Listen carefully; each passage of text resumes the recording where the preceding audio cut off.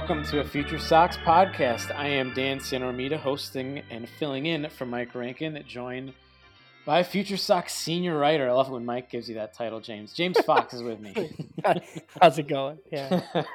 See, we're already screwing around. Mike always is a professional radio guy, and I'm like, nah, we're just going to have some fun. So we do have some news, though, because normally you guys have actually some really good interview guests, and I am not a good interview guest, but we have some news to talk about with rosters coming out soon. The minor league season is this week, finally, after, it's been 18 months or so since, maybe more than that, since minor league baseball. So it's been a while. Yeah, it's been a lot. Like, players have retired since we've, since we've last done this. So yeah, this is insane. And obviously we don't have rosters, and with the way the White Sox do things, they'll probably release them 5 minutes before game time. But I've talked to some people and I've talked to some of the players. Just I think we have a pretty good grasp on where the top 30 prospects are that people actually care about, and then just kind of we'll go through some of the affiliates and maybe some trends to look for this upcoming season. Yeah, for sure. And we'll have more on FutureSox.com previews, written previews for each affiliate as we get the official rosters. But for now, we're kind of just going off of James' knowledge base, which is, like you said, going to get a lot of the job done here. So I don't know. Do you want to just kick it off at AAA Charlotte? Who's there, and what do you make of that group? Yeah, so I think Charlotte at the at the top in AAA, and then Kannapolis at the bottom in Low A are probably the two most interesting, just as far as where the prospects are. I had multiple people reach out to me about Charlotte. Just with the aggressive assignments, just because there was news this week. James Fegan of The Athletic wrote up his, I think he's doing a full on minor league preview, but he wrote just a shorter version. And Jake Berger is headed to Charlotte. I don't know if you remember, I feel like Jake Berger never even played at Winston. So, he obviously hasn't played a game in 3 years. He's healthy. He looked really good when I saw him at the alternate site last year.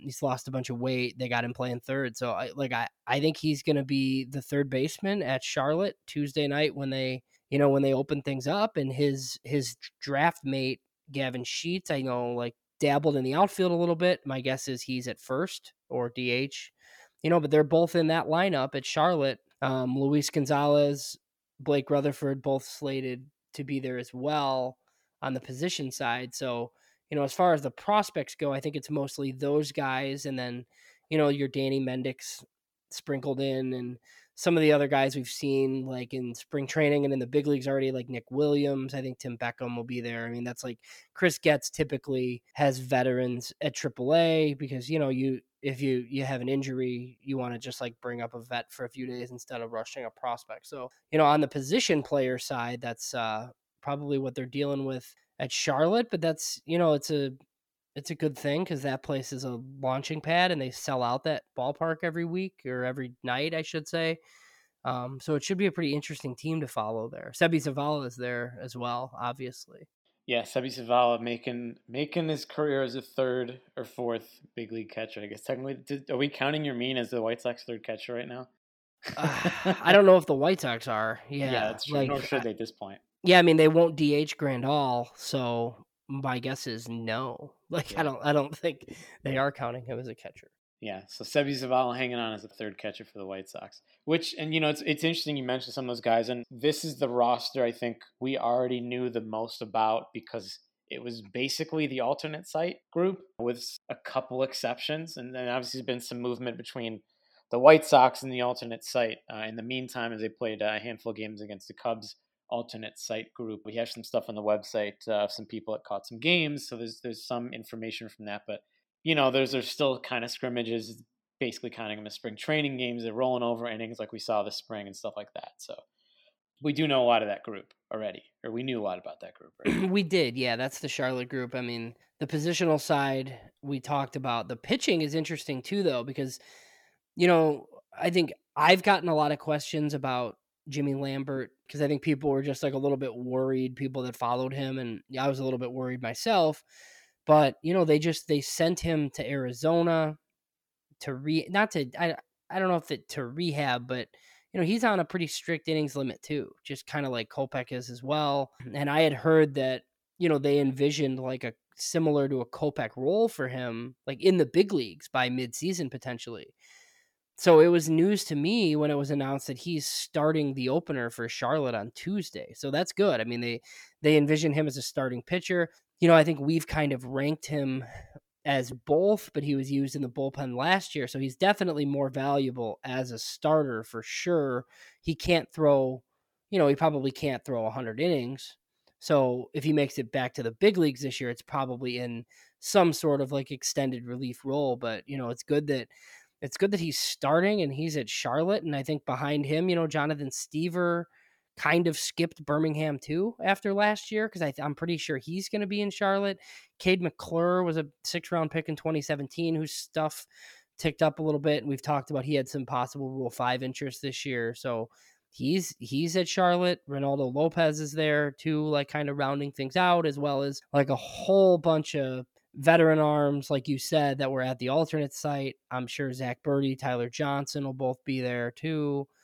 And then they have guys that are like on the comeback trail a little bit, like Ryan Burr, who I think is finally healthy and throwing too. He could just like be in the big leagues all of a sudden, right? Like it could just be like there's an injury and all of a sudden Ryan Burr is added to the roster and he's like back in the big leagues and people kind of forgot about him. So they have some guys like that there too. Yeah, it's an interesting list, and I'm just going through who you're naming. I think there's 9 of our top 30 on that team.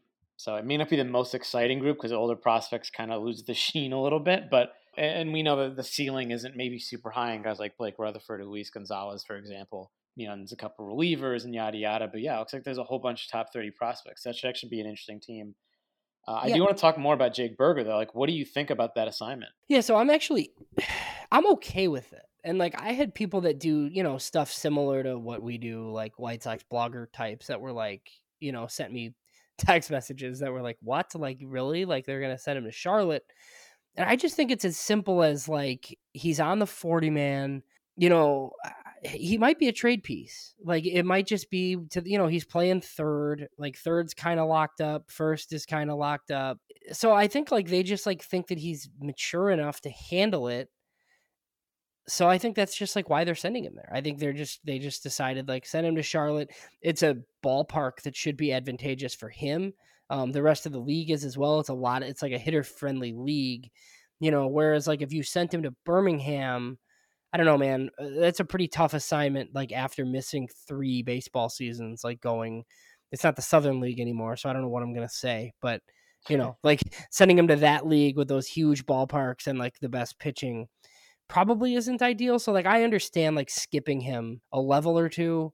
We'll see. Like there's a lot of stuff that we're going to find out, right? Like we're going to find out how important it actually was that these guys do like a year at each level, right? There are all these like built-in like rules that a lot of people thought like were necessary for prospects, and I feel like all that stuff's out the window now, especially after like Andrew Vaughn, and he's, a higher caliber prospect, obviously, but, he didn't play above A ball and he was at an alt site last year getting one-on-one instruction. And now he's kind of holding his own in the majors. So, maybe we didn't know anything before. Everything's weird, so we'll start there. But I think with Berger, it's almost like a sink or swim. Like with Vaughn, it was they evaluated him, they liked him a lot. They saw him at the alternate site. He was always going to be a fast mover, and he's proving to be a competent major leaguer right away, which is great. But I think with Berger, it's kind of like, it's now or never, dude. Like, I know you had the injuries, but if it doesn't happen in the next year or two, it probably isn't going to happen. So get up to speed fast, and obviously he had, like, I think the alt site last year was a good kind of easing him back in where it's a nice, a nicer, calmer atmosphere, but it's still like really good pitching that he saw, much better than he'd ever seen when he reached Kannapolis for like 40 games in his draft year. So they're going to be patient with him in some way. They're not going to like, oh, he's hitting 100 after a month, and they're not going to like bail on him or send him down to Double A. I think they'll probably be understanding of, it might be a weird adjustment period, but they're going to give him a chance to prove himself. Yeah, and I wonder if they like, and I don't know how much this will matter, right? But now that they kind of like run the affiliates, Like I want, like they know that Charlotte is what it is. Like Charlotte's one of the highest grossing like minor league teams that there is. Like that ballpark's always sold out. Like it's a, Charlotte's like one of the rumored destinations for a big league team at some point because they draw so well. Like I wonder if there's any part of like the White Sox now that are just like, well, send our best guys there because, it'll be like the most fanfare and stuff too. So like we'll see. That should be, that's a fun team. Like if you live down in Charlotte, like I don't know how good necessarily they'll be because other, it's still the Durham Bulls and that's the Rays and there's still a whole bunch of other like good affiliates there, but you should have, somebody that you've heard of pitching every night down there. And then you got guys in the lineup that, that we talked about and, some former major league veterans that are there too. So that's kind of a fun baseball team. Yeah, definitely. And honestly, the Charlotte Knights had a really good 2019 team. Like when Luis Robert got there and they had Madrigal and they had Yermin Mercedes for a while, that lineup by the end of the year was actually a lot of fun to watch. And they almost made the playoffs. I think they lost out on the playoffs in like the last weekend of the season or something. Might even been the last day. So that was like a fun team already. So now they have another chance at that. So yeah, that could be an interesting squad to follow. I mean, I think, Charlotte is, I'm curious to see, there's like a lot of relievers that are like close to big league ready and like where do they send all of these players, right? Because they just have like so many guys and we don't have official rosters, obviously. So, I'm just kind of curious to see who they put where. I mean, you mentioned sinking or swimming, like that's going to be like a common theme, I feel like, on this podcast because once we get down to like Winston-Salem and some of those places, like there are some guys with, pretty tough assignments, but there's not really much the White Sox can do about it at this point.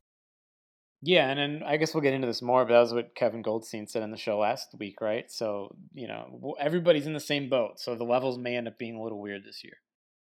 Yeah, I think it's going to look a lot different than like what people are used to seeing traditionally, so double A is obviously it's usually like the toughest step, right? Like the biggest step. Like if you can get out of double A, like very likely, I guess, have a big league future. So, Yeah. There's a lot of guys that we've seen, Dan, that, go to high A and they're really, really good. And we think there's something. And then they just go to double A and they kind of die. And you like never hear from them again, and that's honestly when I knew that Luis Robert was a stud, right? Because like he goes there, like all of our prospects go there and it's just this slog for like 50 games and you're hoping that like they can figure it out and like they can OPS like 700. And then and then he went there and had like an 1100 OPS. Like it was just like hitting baseballs off the wall when the wall's like 7,000 feet away. Like it was pretty amazing. Like what, and obviously like Jimenez did the same thing the year before, but I feel like it caught my attention more when Robert did it because like Robert really didn't have like the Eloy Jimenez track record, before double A. Yeah, that's true. Although to be fair, that was his worst step of the three that year because he was like video game numbers in Winston and Charlotte. So, yeah. So I guess we'll see who's gonna be in this wasteland of a pitcher's ballpark in Birmingham. What you got for us in AA? Yeah, so apparently that's where Yoelqui Cespedes is going. There's some sort of visa issue according to James Fegan's piece last week. So like I don't know how long the delay is, but that's where he's going. So it's good to see that he's going stateside. But I feel like in previous years, and let me know like what you think about, like I feel like he would have went to Winston like in previous seasons. Like maybe you go to Winston and they want to get him some confidence and he plays a little, he plays well and then goes to Birmingham. But they have too many guys in Winston that have to play in the outfield. So I feel like he's in Birmingham because they just like don't really have a choice. Another guy there that's a little bit surprising possibly is Mike Rodolfo is back there again. This is probably, speaking of sinking or swimming, like it's probably his last year in this organization. I think he's out of options at the end of the season. So, it's a tough assignment out of the gate for him, but look, he's had 7 years in the system, I believe. So he's either going to figure it out and then they'll be playing the DFA game with him where he's, got to stick somewhere or he's going to clear waivers and end up just like being in somebody's minor league. So, Birmingham is, is a weird place. There's a lot of like non-prospects there, I feel like, but guys that have played a lot. Like the starting rotation is, I think, headlined probably by Connor Pilkington, who was a third round pick in 2018, I believe, who's didn't really pitch as well as like his pedigree suggested. Supposedly his stuff is ticked up a bit, so we'll see like how that fares in Birmingham. But behind him, it's like Blake Battenfield and John Park and like those type of guys who aren't really considered prospects, but they've had decent numbers in the minors. I think Lincoln Hensman is there. There are some guys in that bullpen, like Will Kincannon could have possible major league future, somewhere, like probably not with the White Sox, but I mean, you've seen teams just like churn through relievers. So, I mean, that, I feel like he could be an option somewhere, and like Tyler Johnson, I'm assuming is in Charlotte, but he could be in Birmingham pitching as well. So, but it's just, I think there's not a ton of like actual prospects in Birmingham, and there's definitely not many off of like our top 30 list or anything like that. Yeah, there might be as few as two, to be honest with you. Looking at it might just be Cespedes and Adolfo. So Yeah, and I think like we didn't rank Pilkington this year, but I mean that's a guy that could find his For way sure. back on our list, So yeah, like those three guys are probably the most interesting names that are there. And then moving on to Winston, there's not a ton in Winston either. Just because, like, think about the last two draft classes for the Sox, like they were very like high school heavy after like the top picks, and I feel like the top picks are in the big leagues. So then after that, it's like all these like college filler picks who like like a lot of those guys are basically going to be forced on AA now, even if they're not ready. And a lot of them are non-prospects. And the other ones are in A ball because, they were like 18 years old when they were drafted. So, Kannapolis and Charlotte are definitely the two most interesting affiliates, like for sure. Yeah, I actually want to bring it back because you mentioned Cespedes and his assignment to Birmingham. So the only comp that came to my mind in White Sox history, and of course it's a different set of farm directors and et cetera, but is Diane Viciedo, because he was a Cuban guy. Like obviously Abreu was more advanced, and Moncada came from another system, and Robert they sent to Winston, but he was a little bit younger. Viciedo was actually 20, and they sent him right to Birmingham. So that's probably the closest comp, and he's younger than Cespedes is. So I guess they've sort of done this before. Here's a quick note, just because we're talking about Birmingham and like what a wasteland it is for hitters. Viciedo, now granted, he was adjusting to American ball, yada yada. His isolated power was 111 in Birmingham. He 280, like he was otherwise competent. And then he goes to Charlotte and the majors and puts an ISO above 200 at both levels. Yeah, I mean it's just. I mean, I think I did an interview with Gavin Sheets last year, and he was so excited to go to Charlotte, and it wasn't just because like he was moving up the prospect ladder and like you're basically like a phone call away from the big leagues. It was, because he wanted to get away from Regents Field in Birmingham like as soon as possible, Yeah. So it's just not an easy place to hit, especially when it's hard enough like playing every day for the first time and facing other teams like best pitchers. Man, it's just a really, really tough place to hit.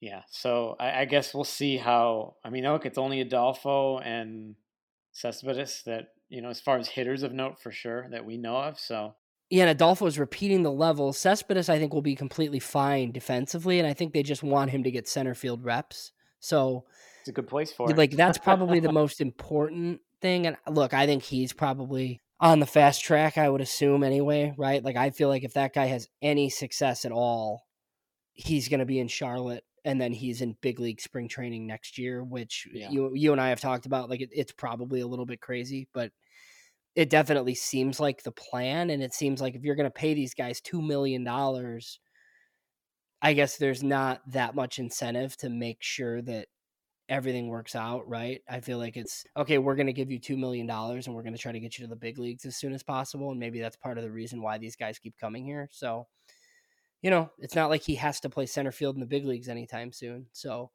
yeah, Like if we see Yoelqui Cespedes in the majors this year, like I think something went terribly wrong, or he's way better than anybody thinks he is. Yeah, he would have to But put up but Luis Robert numbers. yeah, but next year, like if you told me that he debuts like mid-season next year, like I could see that probably. Right. Again, to bring it back to the Viciedo. Yeah, like he's definitely the highest ranked prospect in Birmingham for sure. Winston, not really much of note. I mean, I don't know.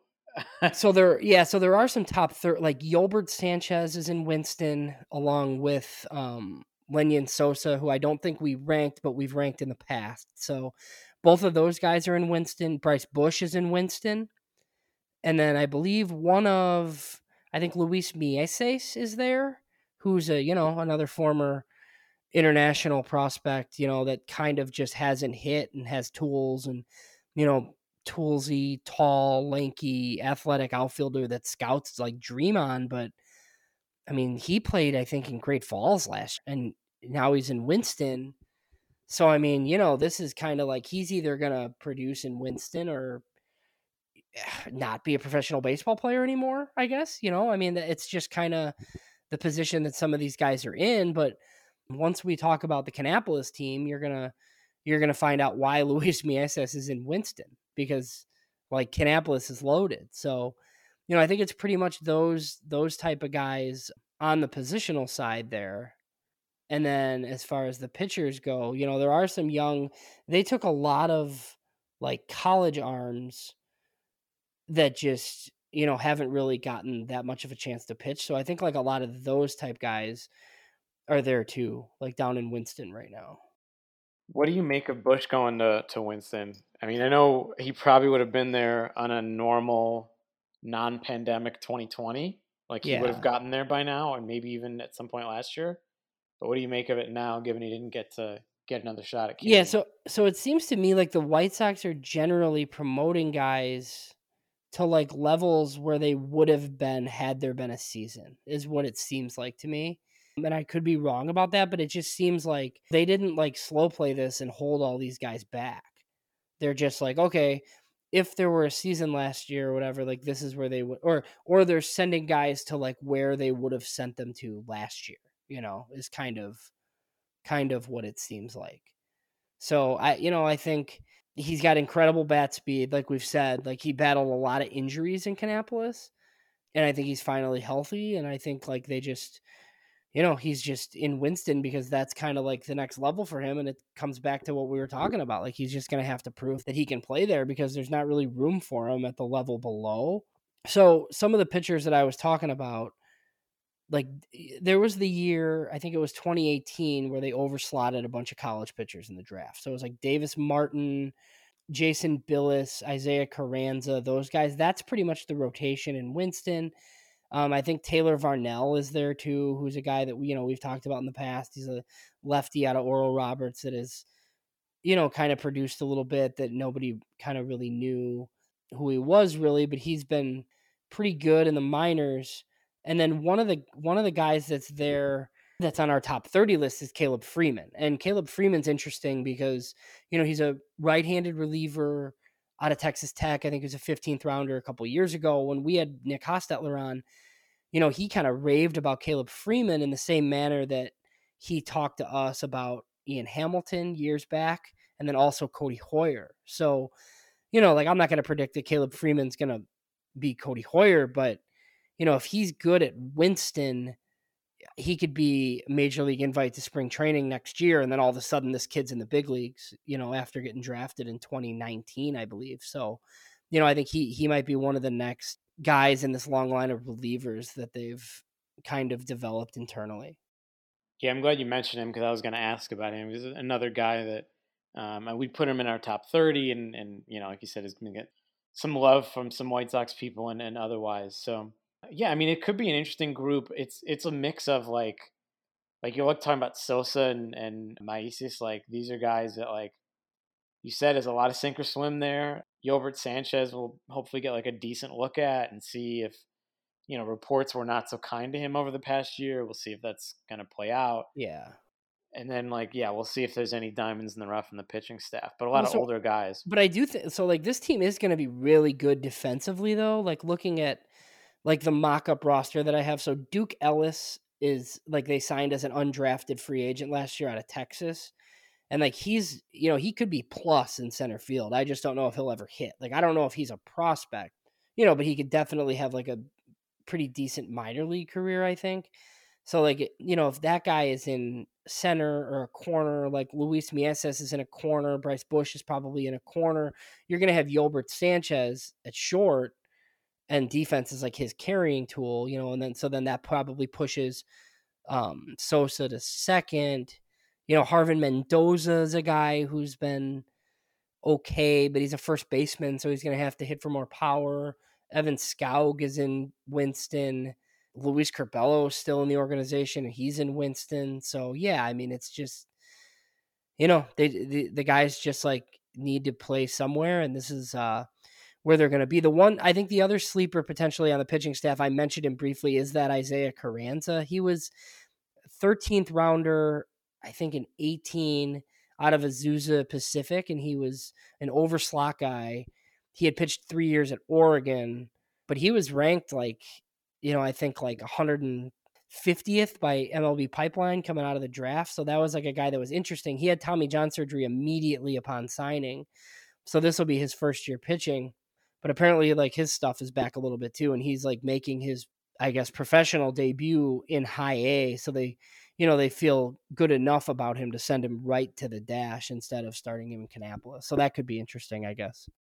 Sure, but I mean, you guys, again, I'm going to keep saying it, but sink or swim, he's 23. Now, would he have been able to pitch last year? I suppose probably.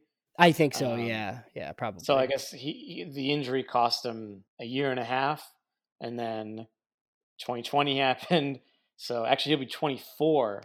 24-year-old, like, gotta do it, dude. Yeah, you gotta go to sorry. You gotta go to high A. There's like nothing we can do about it. No, exactly. Yeah, especially let's just segue into Canny right now. Like, read off that rotation to us. Goodness. Yeah, so the Kannapolis, so I know for a fact, like Jared Kelly, Matthew Thompson, Andrew Dahlquist. I mean, those guys are top 10 prospects in the system. Jared Kelly is, universally their best prospect that isn't one of the 4 guys that's in the majors, I think, right? So, and then Matthew Thompson and Andrew Dahlquist always get lumped in together, obviously. Like, we just like talk about those guys because they were drafted the same year. But I mean, finally going to get to see them pitch in an affiliate. It seems like the lefty they drafted last year, Bailey Horn, should be there too. Whether he's starting every 5th day or in some sort of tandem role, who knows? But I mean, that's a guy that we ranked in our top 30. So, that's interesting. And then I think the closer down there, a guy who I heard from multiple scouts about, and, one of the White Sox famous beat writers, like, brought up this guy to me and kind of asked me about him. And I've never seen him pitch in person, is McKinley Moore. He was right in there with Caleb Freeman. I think he was like a 14th or 15th rounder out of Arkansas Little Rock. He throws like 100, but it's like lots of strikeouts, lots of walks. I think Sean Williams saw him a couple times in Arizona and said that he's electric, obviously, and huge, but, he's got to throw strikes. But who knows? I mean, if he does throw strikes, then that's a guy that's, probably in Birmingham before too long, pitching at the back of a bullpen. So, yeah, the pitching staff down there is interesting. There's a whole bunch of arms. There's a whole bunch of guys that were in the DSL that could possibly be in Kannapolis too. Guys that we've talked about. I just like don't really know what that plan is. So I'm really curious to see that roster come out, just to see how aggressive they're actually going to be. Yeah, which if you go by what we saw in Winston-Salem, the answer might be very aggressive, right? Like, that seems to be the trend here, is that like some of these guys in Winston who barely played in Kannapolis or struggled in Kannapolis, and it's kind of like, all right, well, you got to do it now. And I mean, look, this is what Kevin Goldstein said on the show last week. And that was a great point, that if everybody does this, then these leagues are not the same. Like if high A is just the level of a few guys repeating high A and a bunch of guys who barely played low A or would have repeated low A in a normal year or skipped low A, like, then it's not what high A used to be. And then a lot of those guys might be sort of fine. If they're up against the same dudes from other organizations, then that's going to be fine. So that may end up being the case. And I'm excited to see Baseball America or Fangraphs or Prospectus or one of those, like when they look at the national, here's all the affiliates and what everybody did, and they're going to say like, well, the White Sox were pretty aggressive, but then this team over here was like crazy aggressive, and this team was like super conservative, and here's how many of those there are, and like get the real feel for what everyone did. I mean, we don't have enough of a view of other team systems to really evaluate that, and obviously we don't have all the rosters yet anyway. So Yeah, for sure. but that's going to be fascinating to see how it plays out. Yeah, so anybody that's like following along, that's like looking at our top 30 prospect list possibly, and they're like missing a whole bunch of prospects, and they're like, where are these guys at? They're in Kannapolis, because I didn't talk about the position players yet. So this There's a team, bunch. yeah, and it's super young, and it's going to be super fun, and hopefully, like, for people that have MILB TV, like I've heard that they should have every game now, since that's one of the positives with like MLB taking over, basically, is that like they should have feeds for all these ballparks. So if you pay for that package, like you should be able to watch these games. A lot of times you couldn't watch Kannapolis in the past because like it's low A and they just like don't have television feeds and nobody really cares. But when you have like that pitching staff, listen, this outfield in Kannapolis, like, and I kind of, it was kind of said by Getz that like Benjamin Bailey would be reporting for full season. So he's there along with Chase Krogman, who we ranked this year. He was a 33rd round high school guy that, took significantly more than like the slot. It's like at 190,000 or something along those lines, I think. So, both of those guys are in the outfield. Cabrera Weaver is a former high school 7th round pick. He's in that outfield, as well as the other guy that's kind of with Luis Mieses all the time, Anderson Comas. He's still there in Kannapolis.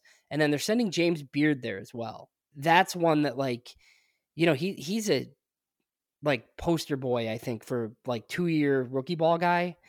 But like I said, like he went to rookie ball. What was that? 2019, late 2019 after he was drafted. Probably would have done 2020 there as well, but with no rookie ball and no great falls, like, he finds himself in low A as well. So, that's 5 outfielders. How they're going to disperse the playing time for that, I'm not really sure. But, in addition to those outfielders, you got Brian Ramos, you got DJ Gladney, you got Jose Rodriguez. That's a pretty good group in Kannapolis. One of the catcher that they took, is it Victor Torres out of Puerto Rico? He was like an overslot, like 11th rounder. I believe he's down there too. So that is a really, really young baseball team in low A, but there's a lot of interesting guys to follow that are on that team.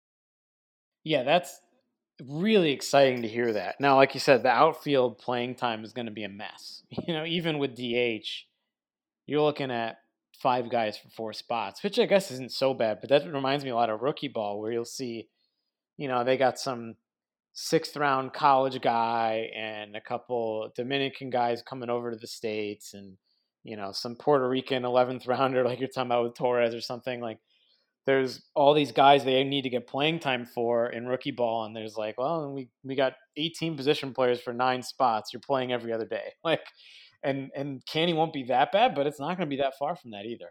No, and it's kind of what happened with DJ Gladney. Like, I kind of think like some scouts were like, "Oh, DJ Gladney's already playing first base," and it's like, well, I don't know that he's already playing first base. It's just that Brian Ramos was playing third base, and they had that. Tyler Osick is a guy who we didn't really mention. He's not really a prospect, but he's played pretty well, and he transitioned to catcher. So, I wrote a piece on him a few months back. Like, with the transition to catcher, there's a possible big league future. Not so much if he had to stay at first, but I mean, I think he's in Winston. But I mean, he was in rookie ball at the same time. So I'll be curious to see how they, I guess, like figure out the playing time with DJ Gladney and Ramos, who are both pretty much third basemen. Now, there were some reports that, said that the White Sox were going to try Ramos at second and see if they could just like shift around maybe a little bit of poor defense to get like that bat at second base. So we'll see there. But I mean, I don't think they want to make DJ Gladney a first baseman quite yet. Like, they got to figure out if he can play third or not. So, and then there's also Sam Abbott. I think he's there too. So he's, the first baseman most days, or if he's DHing, that means one of those outfielders isn't. So, it's just going to be fascinating to see how often some of these guys play, because you want them to play all the time. A guy Lency Delgado, I'm Yeah, I was assuming thinking about him is too. there somewhere. I mean, he's going to play somewhere. He's going to play short or third. Jose Rodriguez will play second or short. So, what is that? I don't know if you were counting. That's like 10 prospects off of our top 30, probably, maybe more than that, like at Kannapolis. So, It's 10. there's a lot of guys at Kannapolis, and then there's, like Cabrera Weaver, like we've ranked before, but he hasn't really hit. Like, he's got a little bit of power, and he's got, huge speed and really good defensive ability, but that was a high school pick. Like, he's like not even 21, I don't think. So these guys are still so young, and it's like one of the benefits of finally taking this many prep players, right, is that stuff like this could happen and there's still like a chance. Like, you brought up Bryce Bush. Like, it seems like we've been talking about Bryce Bush forever, and like he's probably 21 maybe, so that's one of the many benefits of skewing younger finally, and I think they're probably still going to continue going that route. I was waiting for you to get there. I was like, you always talk about this with high school players, and now here it is. You get to talk about it. If they lose a year, like a pandemic, for example, they're only 21, and at least they've been to A-ball or something. So. Well, it's my biggest issue with like assuming that college players are safe, right? Like, look, if you're picking in the top 5 or the top 6, I completely understand giving Andrew Vaughn $7 million, like, instead of taking a high school player. Like, I get it. And I get it from, it's easy for me to say, like, oh, pay $7 million for this like high upside high school guy, but like, I don't own the team. So like, but like, yeah, like after that, like second round picks, like you should not be spending $2 million on the Gavin Sheets and the Steele Walkers of the world, right? When you could just take high schoolers instead. And, we've seen it. Like, Steele Walker isn't in the system anymore, obviously, but Steele Walker is a 22-year-old junior that they took out of Oklahoma, and they love the hit tool, and, he's super safe, and he's definitely going to hit. And, I don't think he's played above high A, and he's like 25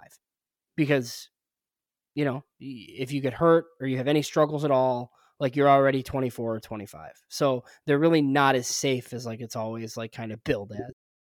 Yeah, for sure. I get that side of it. But look, that Candy team is going to be fun. A lot of sexy names in there for prospect guys. Because, like, when you look at a lineup, like you said, it could be, I was writing them down. I had some of this mocked up already. But, like, you got Victor Torres at catcher. You could have DJ Gladney at first.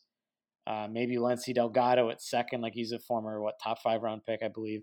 Jose Rodriguez could play short. Brian Ramos at third. James Beard, Cabrera Weaver, Chase Krugman, Benjamin Bailey switching around the outfield and DH with like Anderson Comas on the bench. Like, there's no scrub prospect there. There's like, these are all guys that are top 30 or top 40 in some cases, and still have a chance and some upside. And so like, this could be a team where they like trot out a lineup with no one hitting above 230. And this could be a team where like a few guys really break out and like turn into top 10 prospects by the end of the year. Yeah, and I don't know how they're going to like, it's not going to be a traditional 5-man rotation, I don't think, but even if it was, like, what, 3 out of every 5 nights, like, you're seeing somebody that you want to see pitch, right? I mean, for the most part, it's going to be like, if you go there's a very good chance that it's going to be Jared Kelly, Andrew Dahlquist, or Matthew Thompson. And like, I think Bailey Horn is interesting too. So yeah, like, that's a pretty good, it's a good rotation. But even like on the position player side, like you said, like, there's just a lot of guys to see. There's a lot of guys that are interesting on that team. And I'm just curious, like we've talked about, maybe if that's what low A is going to be, then I think it's going to be awesome. Like, that's going to be, maybe the baseball like isn't as good, but like, it's low A, so who cares, right? But you just have like more high upside guys down there instead of like 22-year-old late round college picks that get sent there right away that really have no future.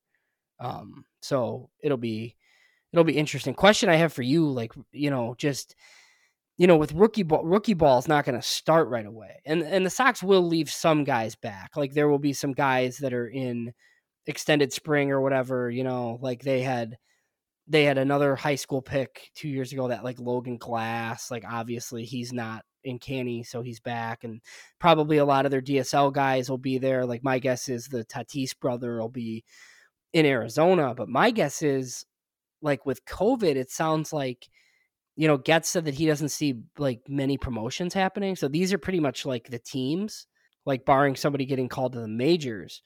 So I wonder if like they just take the July draft and that's basically your rookie ball team, other than, like if they take a college starter in the first round, maybe that guy goes right to Winston or something.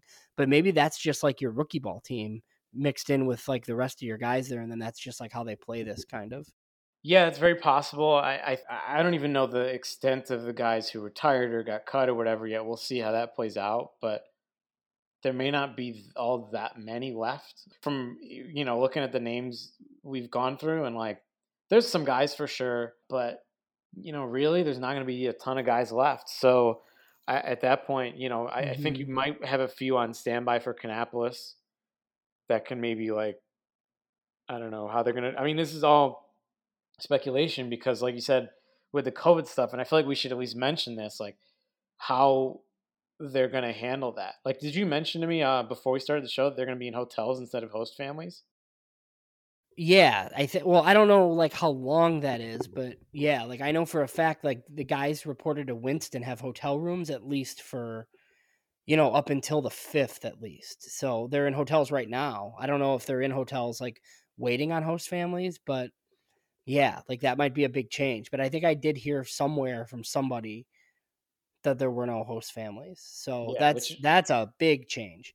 yeah, and that makes sense from a logistical pandemic, Yeah. sense. But I don't understand. Like you said, I don't understand how they can make promotions. Like if they're gonna have a forced quarantine of sorts, or I don't, we don't know how this is gonna work, right? Is it gonna be like really tricky to like, oh, somebody got hurt, we need another outfielder or another catcher, probably more pressing. There's fewer guys who can play that in a pinch. Yeah. Do you just like not have one, or like? My guess is the rosters are huge. And I think we had a text conversation about this the other day when you couldn't fathom having 17 pitchers on a team. And, I don't disagree. I just think like, yeah, I think these rosters are going to be massive because I think you need to like be able to cover it because there's like nowhere for you to pull from. And I kind of feel like like if you have to pull a guy up, like, do they have to like quarantine? Like how many tests do they have to take before they can like join your group of players? Like, I have no idea. So I'm just like happy that, I think we're like 48 hours away from them, like finally being able to pull this off. Yeah, I'm excited for it for sure. This is going to be a long time coming, and we'll have some new information, right? Like we've kind of been dealing with largely the same information on these guys for 20 months or whatever. So Absolutely. I will, I guess one last thing probably, one guy we haven't talked about that's in our top 10 is Norge Vera. All indications are that he's like still in the Dominican. He's probably going to be in the Dominican. It's unfortunate because he's like 21 or 22, like, and he would be perfect like in that Kannapolis rotation, like with those prep arms. But I think like when he was signed, he still lived in the Dominican. So there's all sorts of like weird like rules on tax, law and stuff. So I think he has to stay there for now. Whereas Cespedes is stateside because he had established residency in Florida already. So I think that's the difference. So, I think it's probably a little bit unfortunate, but as long as they can get him innings in the DSL, I don't see any reason why he can't finish like next year in Birmingham potentially because I think he's that advanced. So, it's not a huge deal, but it's a guy you'd like to see stateside. yeah, he's really the one miss from the group where we're not going to see him somewhere. But I think, yeah, like you said, of all the guys, that's reasonable. So anything else you want to? I mean, because we've hit every team now. Is there anything else from a wider view that we've talked about aggressive assignments? We've mentioned how it's going to be a lot of sink or swim. Like, is there anything else that stands out to you? No, I think we just need to like see a lot of guys play, like we just like we truly don't know. And I think like a lot of our reports with what we've done, like there's a lot of overlap, right? Like we move some guys around based on like some team sources and stuff, but you just like got to see guys play. It's like a huge year for the guys in Charlotte that we talked about. I mean, you're like Blake Rutherford or Gavin Sheets, I mean, you're close to the majors, and whether or not that's with the White Sox or not, I mean, you're in AAA already, or finally, I guess, right? So, Yeah. but yeah, no, like other than that, I mean, you could have guys come out of the woodwork and just kind of pop up. I mean, that who knows, right? Like usually the White Sox do a decent job of like talking about the guys that are a little bit unexpected, right? Like I think Avery Weems, like all of a sudden was talked about a whole bunch and about how his stuff was playing up like a lot, like in minicamp, and then all of a sudden he's part of the Lance Lynn trade. Like the White Sox are pretty good about that type of stuff, but they do play coy with some other stuff though. So we have to see guys play baseball games. But if somebody like, if there are a few guys that like we haven't really talked about that are like good all of a sudden, like nobody should be surprised by that. Cause I think, one, I guess, macro topic for like all of baseball, and I think we've talked about this, is like top 100 lists, like people that follow those things. I think within the next 6 months, there could be crazy turnover on those lists just because like nobody's seen anybody play. Yeah, I think especially just looking at just the White Sox system, the top 4 guys are all in the majors, and we've known that they would be graduated by our mid-season 2021 rankings. So there's a vacancy in the top 4 spots. They're kind of implied to have been filled in by the guys below, but there's a lot of movement there. I can't wait for the overreaction to some guy hitting 350 in A ball and everyone's screaming for a promotion, and the logistics are going to get in the way.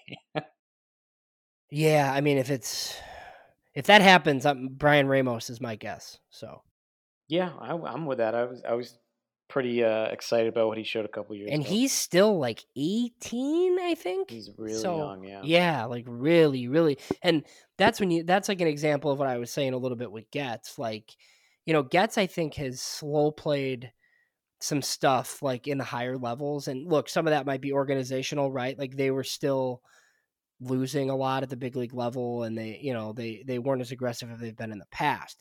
But he's been pretty aggressive with certain like international amateur guys. They've sent a lot of guys right to Arizona instead of doing the DSL, and it was a bit of a surprise. But Brian Ramos was one of those guys. Lenyon Sosa was another one who never even played in the DSL at all. So that's an option as well. I mean, they've got 2 years worth of international signings that we haven't seen. So, some of those guys could be in Arizona too. Yeah, it should be a lot of fun. For the record, Ramos turned 19 in March. So. Ooh, but he's going to play. So he's going to play this entire season at 19 in low A, which is awesome. Yeah, and they've done that with guys, and honestly, even some of the big leaguers, eventual big leaguers, struggled at that age, at that level. So it's going to be a really fascinating assignment for him. Yeah, he's I think he's probably the most likely guy out of like that group to like bust into the top 10 at midseason. Yeah, I'd agree with that. I think any of those guys in Kannapolis probably have the most upside in that way. And like obviously we talked about the pitchers are already there, but the position players are not. So that's the group to look for. I think that's the team to watch. If you can get MILB TV, like that's the team. Them and Charlotte, I think, are the ones. And maybe if you want to see Cespedes for a bit in Birmingham. But I mean, I'm already thinking about how many screens I can pull up on Tuesday. I don't know. Oh yeah, too insane, for sure. But... Yeah, and we haven't, we haven't talked about it like that much, and none at all today. But I mean, their number one prospect a couple months from now might be Jared Kelly, and I think he might deserve some of the praise. I know you listened to the Kevin Goldstein podcast. He was very high on Jared Kelly. He was pretty universally a top 20 draft prospect last year, and high schoolers are risky, but he's the least risky, I guess. It makes sense, like with the profile that he already has. I mean, that's plus fastball, plus change, working on a third pitch. Like he could be, pretty good in low A. So that's a high schooler that could move faster than most high school righties. Yeah, I'm excited. So I'm sure we could go on and on. Let's cut it off here before we just speculate ourselves to death. But definitely going to be some fun stuff. And I'm sure next time there's a podcast, I probably won't be on it, but with you and Mike, I'm excited to hear some early reactions from the return of minor league baseball. I can't wait. Oh yeah, for sure. He'll be very exuberant, I'm sure. Like talking about he'll finally have prospects to talk about. So yeah. So I mean, I'm just to hype our own stuff a little bit. Like I said, we will have written previews coming up in the next few days. Hopefully, we'll get them up as soon as we can when we get the rosters officially for each of the full season affiliates on FutureSox.com. It's funny because we've had plans for actual minor league season for 2020 that we didn't get to do with our new website. So we have like plans we can finally put into action with games happening. So there'll be more frequent content on the website. And we're going to work on the Patreon more. I know we have a decent following on our Patreon page, and we haven't forgotten about you guys. We'll have more stuff once we got some games going. Plenty of stuff to talk about and write about, and I'm excited to see it play out. So thanks for joining me, James. This has been fun as always, man. all right, Dan, good to talk to you. All right, thanks for listening, everyone.